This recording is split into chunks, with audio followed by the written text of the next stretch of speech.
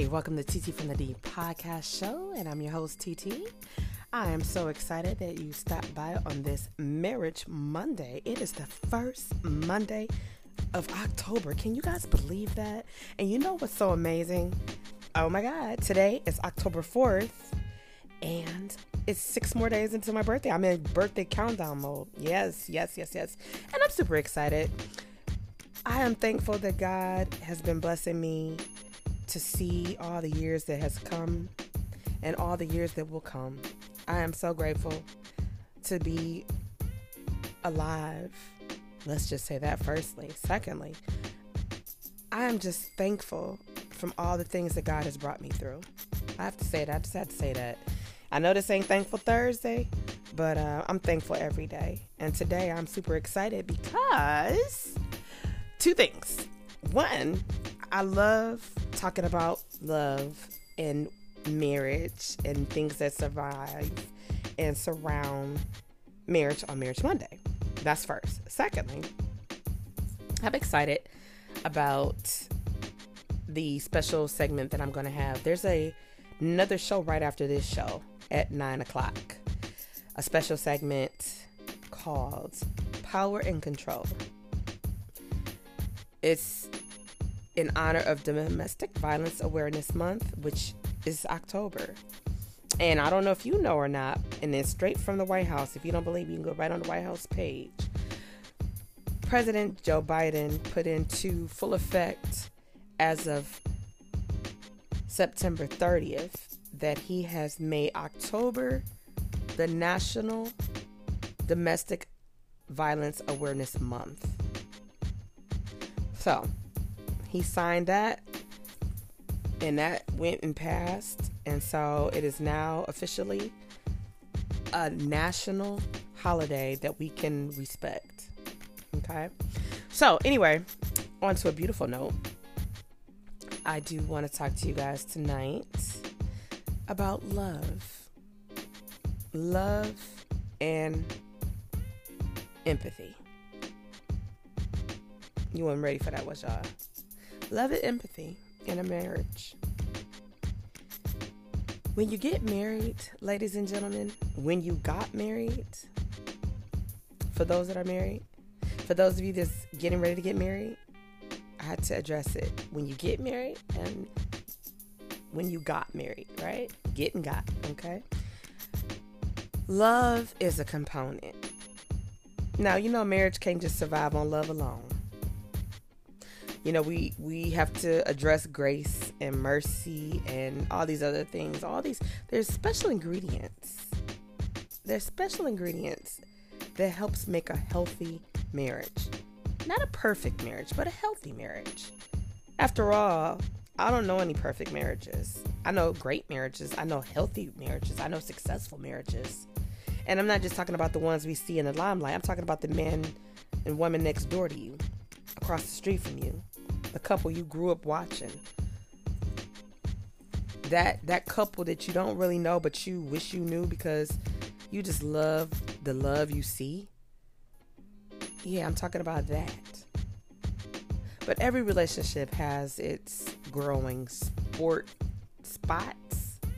You may say growing sport spots. Yeah. It's like a sport. You always on the turf. You always on the court. You always on the field. And you always aiming to win. You always playing every day. Not playing like love and relationships is a game, but when I say it's a sport, it keeps you active. Right? It keeps us active. Any healthy relationship, you must be active. Treat it like a sport. A sport that you love. Let's be clear. Now, if you don't like baseball, I'm going to need you not to treat your marriage like a baseball game. Because that means that you are not going to really put a lot into it. Or you're not really going to really take it serious. And so, if you love football, basketball, soccer, hockey, boxing, you name it. Whatever your forte is. Whatever sport you love and you are a fan of, think about your marriage being that sport and how big of a fan you are. You should be one of the biggest fans for your union, and your spouse should be the other biggest fan. And I'm going to tell you, the person that's rooting you on to win is the best person that could ever root you on, and that's God. If you're married, or if you're getting ready to get married, it's so important that you keep God in the center of your marriage. I can't say that enough. I know that there's a segment that I had done prior, and it was called 3 Chords Are Not Easily Broken, or Are They? That's real talk. And that's a real question, but it's also rhetorical. It's not a question that I need you to answer for me. I need you to answer it for you. I need y'all to answer it for your marriage.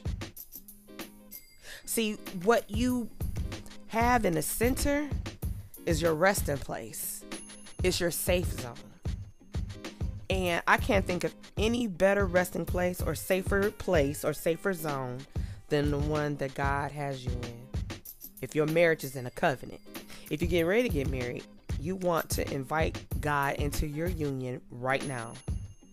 And if you are married and God is not in the center of your union, guess what? It's still not too late to invite him.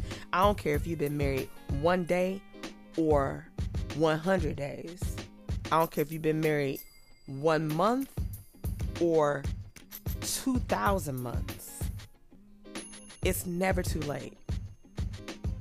He's always right there waiting. Empathy and love are 2 ingredients you must have in your marriage. You gotta have love and empathy. In honor and in light of Domestic Violence Awareness Month,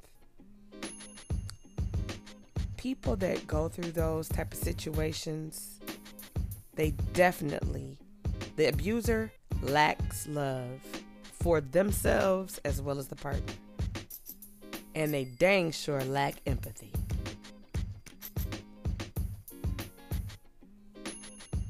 It's a 2-way street.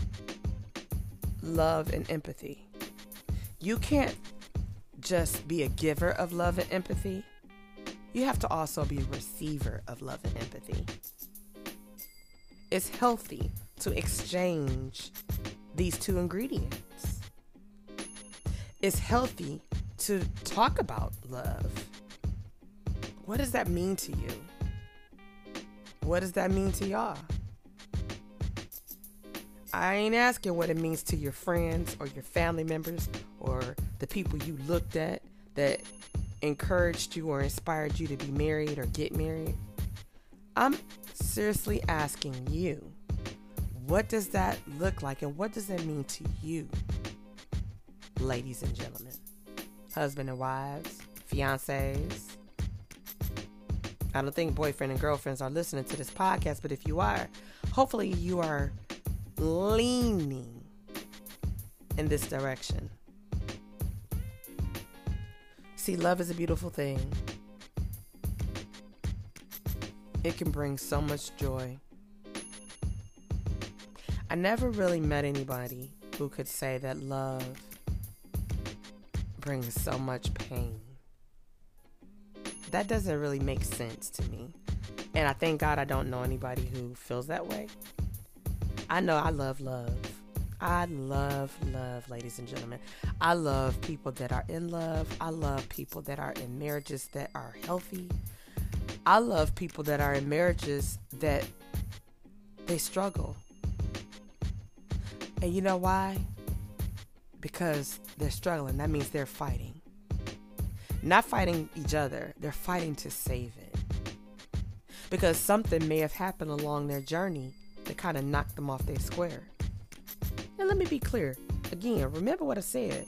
There are no perfect marriages. But there are healthy and strong marriages. There are powerful marriages.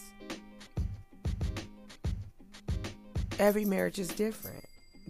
Some may resemble and mimic some or remind you of another, but every marriage is uniquely different. No 2 marriages are the same. I guarantee you that. Just like People can be similar, but they'll never be exactly alike. Even identical twins, there's always going to be something that's going to make them different. Always. Without a doubt. When you were made uniquely and beautifully. And whatever brought you together to become husband and wife is a beautiful thing. I can only hope that you implement empathy, because I'm certain that you already have love. But if you lack empathy, then I need you to implement empathy into your union. It's really important that you do that. And you might wonder to yourself, well, what I need that for? What? Right? Like, what? Like, what do I need to have empathy for? Right? I can imagine that. And did you know that there are 3 different types of empathy? You probably like, There's cognitive, emotional, and compassionate. I really am stretching it, I'm sure, by saying I need you to have all 3. But if you could tap into at least one to get you started, I would be totally excited. Because at the end of the day, empathy is the action of understanding someone, being aware of his or her feelings, her needs or his needs, being sensitive to him or her, vicariously experiencing the feelings and thoughts. You ever watched a movie and you felt what that person was going through, although it's a movie? I'll give you a perfect example. You guys remember, and I could be dating myself, but it is okay. You guys remember the movie E.T.? Now, I'm 45. I'll be 46 this Sunday, be the Lord's will, on October 10th. So, in E.T., every time I watch E.T., just like every time you watch The Color Purple, you feel the same emotion over and over again. And I remember I was working with a playwright, an amazing playwright from Michigan. And she said Steven Spielberg mastered how to touch human emotion because of those 2 films that she broke it down really eloquently. And when I think about it, empathy. We were able to tap into our empathetic side cognitively, emotionally, and tap in such a way we're able to understand what was happening when E.T. phoned home. You remember that? E.T. phoned home. So anyway, I just have to say that love and empathy in a marriage, they go hand in hand. You might say, how? I'm glad you asked. You know I love that, right? You could find this in Ephesians 4:32. But God said in his word, therefore, as God's chosen people, holy and dearly loved, clothe themselves with compassion, kindness, humility, gentleness, and patience. Be kind and compassionate to one another, forgiving each other just as Christ forgave you. Now you might say, what does that have to do with anything? It kind of goes back to what I said in a podcast segment I had not long ago, as we have to remember to extend mercy and grace to our significant others, as we want God to extend mercy and grace to us on a daily basis. We have to give that daily. You can't say, well, next week I'm going to give mercy and grace. Okay, next week I'm going to give empathy and love. But this week I ain't. No, you need to do it on a daily basis. You do. You need to do it on a daily basis. Isn't your significant other worthy of it? Don't you realize that empathy in marriage is putting yourself in your partner's shoes as well? You might say, how? Because it allows you, being the empathetic person, to see the situation from another viewpoint that's not your own. And it's important. It's how you communicate. It allows you to see the best in one another. It allows you to explore and respect each other's feelings, regardless of the situation. Now, you might say, how do you deal with it? You could be like, I'm not an empathetic person, but my spouse is. Like, I'm an empath, so is my husband. We learned that, right? So if you're not sure, you could ask your partner, like, do you think you're empathetic? Do you think I'm empathetic? You know, you can ask your partner to avoid judgment, personal opinions, when you are expressing your feelings. But you have to do the same, vice versa, right? And you might wonder to yourself, is it healthy? Yeah, but it's not so healthy to deal with a person who lacks empathy. I don't understand how a person can. They might not have tapped into it and may not realize what it is. Because let me be clear, I remember a really good friend who I call a sister to me.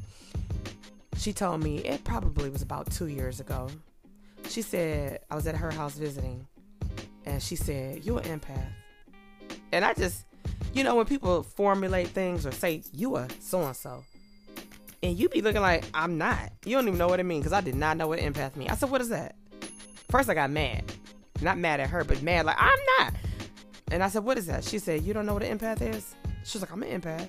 I was like, no. She said, look it up. I'm not going to tell you. So, on the drive home, I was Googling. I still didn't get it. Later on that night, I believe my husband sent me this cute video. And it was like these little stick men or pencil people or something. And it went through how empathy works. It's kind of like if I'm walking down the street and it's a beautiful day and I'm whistling and it's great and somebody gets hurt, I feel what they're feeling, you know? But a person like me, an empath, we want others to be happy. So then we go over and try to rectify the situation. We give our energy to that person or those people, and then they become brighter, and then we become dim. And we keep going, and as we go along our journey, we see more and more, we give more and more. Where in turn, some of us become depleted. But the beautiful thing about God using us is that when you acknowledge who you are and whose you are, you won't run dry. You can run low, but you won't run dry. He will refuel you. So in your marriage, I need you to pour. Understanding that love and empathy is never going to run dry in your marriage once you start to pour it in there. God will give you everything you need to continue to be under his covenant. I believe that you love the person you're with. And I just pray, especially in today's time with all the things that's happening around us. I learned something new yesterday as well. And this is in the city of Southfield. This is from the mayor's mouth. He said that during the pandemic, and even just up until this past weekend, Friday, he said, I take a look at the logs from the police department every night to see what's going on, especially with domestic violence. He said, and it hurt me because it's a minimum of at least 2 domestic violent situations every day. Now, what was shocking to me is that it was not just husband on wife or wife on husband or husband on husband or wife on wife. It was other forms of it. And it wasn't all physical. A lot of it could have been like they had a really big bad blowout argument and verbal. You know, you afraid and you fearful and all these, because let's be clear, there are different forms of domestic violence and things like that.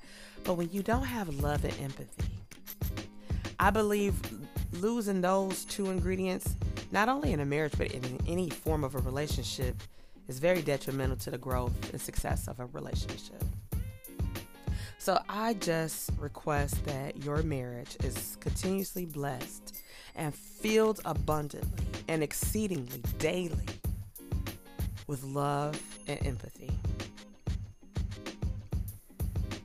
Remember the reason why you got married. Remind your spouse why you got married. And if nothing else, just look over at your spouse when you see him the next time, sitting there or on the phone or coming in from work, going out to work, and say, you know what? I love you, and I am so thankful for you. That's all, folks. I will see you on our next Marriage Monday, which is the Monday after next. Don't forget, I have a special segment at 9 o'clock tonight. Power and Control in honor of Domestic Violence Awareness Month. It's talking about the wheel of domestic violence. And if you're interested in that, I'll just tap on what the wheel is about. It's the power and control wheel, where people use these forms, and I go into detail about them in the next segment at 9 o'clock, how people use these things I'm going to tap into real quick to control people in domestic violent relationships. They use technology and stalking. They use emotional and verbal abuse. They use children. They use isolation. They use economic abuse. They use intimidation. They use coercion and threats. They use minimizing, denying, and blaming. They use their privilege. And technology and stalking. I think that's the biggest one. It can lead into something terrible. So, I'm pretty sure this doesn't pertain to you, but if you know someone, ladies and gentlemen, that is in an abusive relationship, I guarantee you the next segment at 9 o'clock will be something that you might want to take a listen to share with that person that you know, love, respect, and want to get some help for. And more so, this coming Thursday, October 7th at 7 p.m., I'll have a 2-hour special segment, live stream, with a therapist from Fort Myers, Florida, and 3 panelists. One who has a nonprofit organization, IamHere15.org, and 2 other ladies. They're going to tell their testimonies, and they are all survivors. I'll see you soon.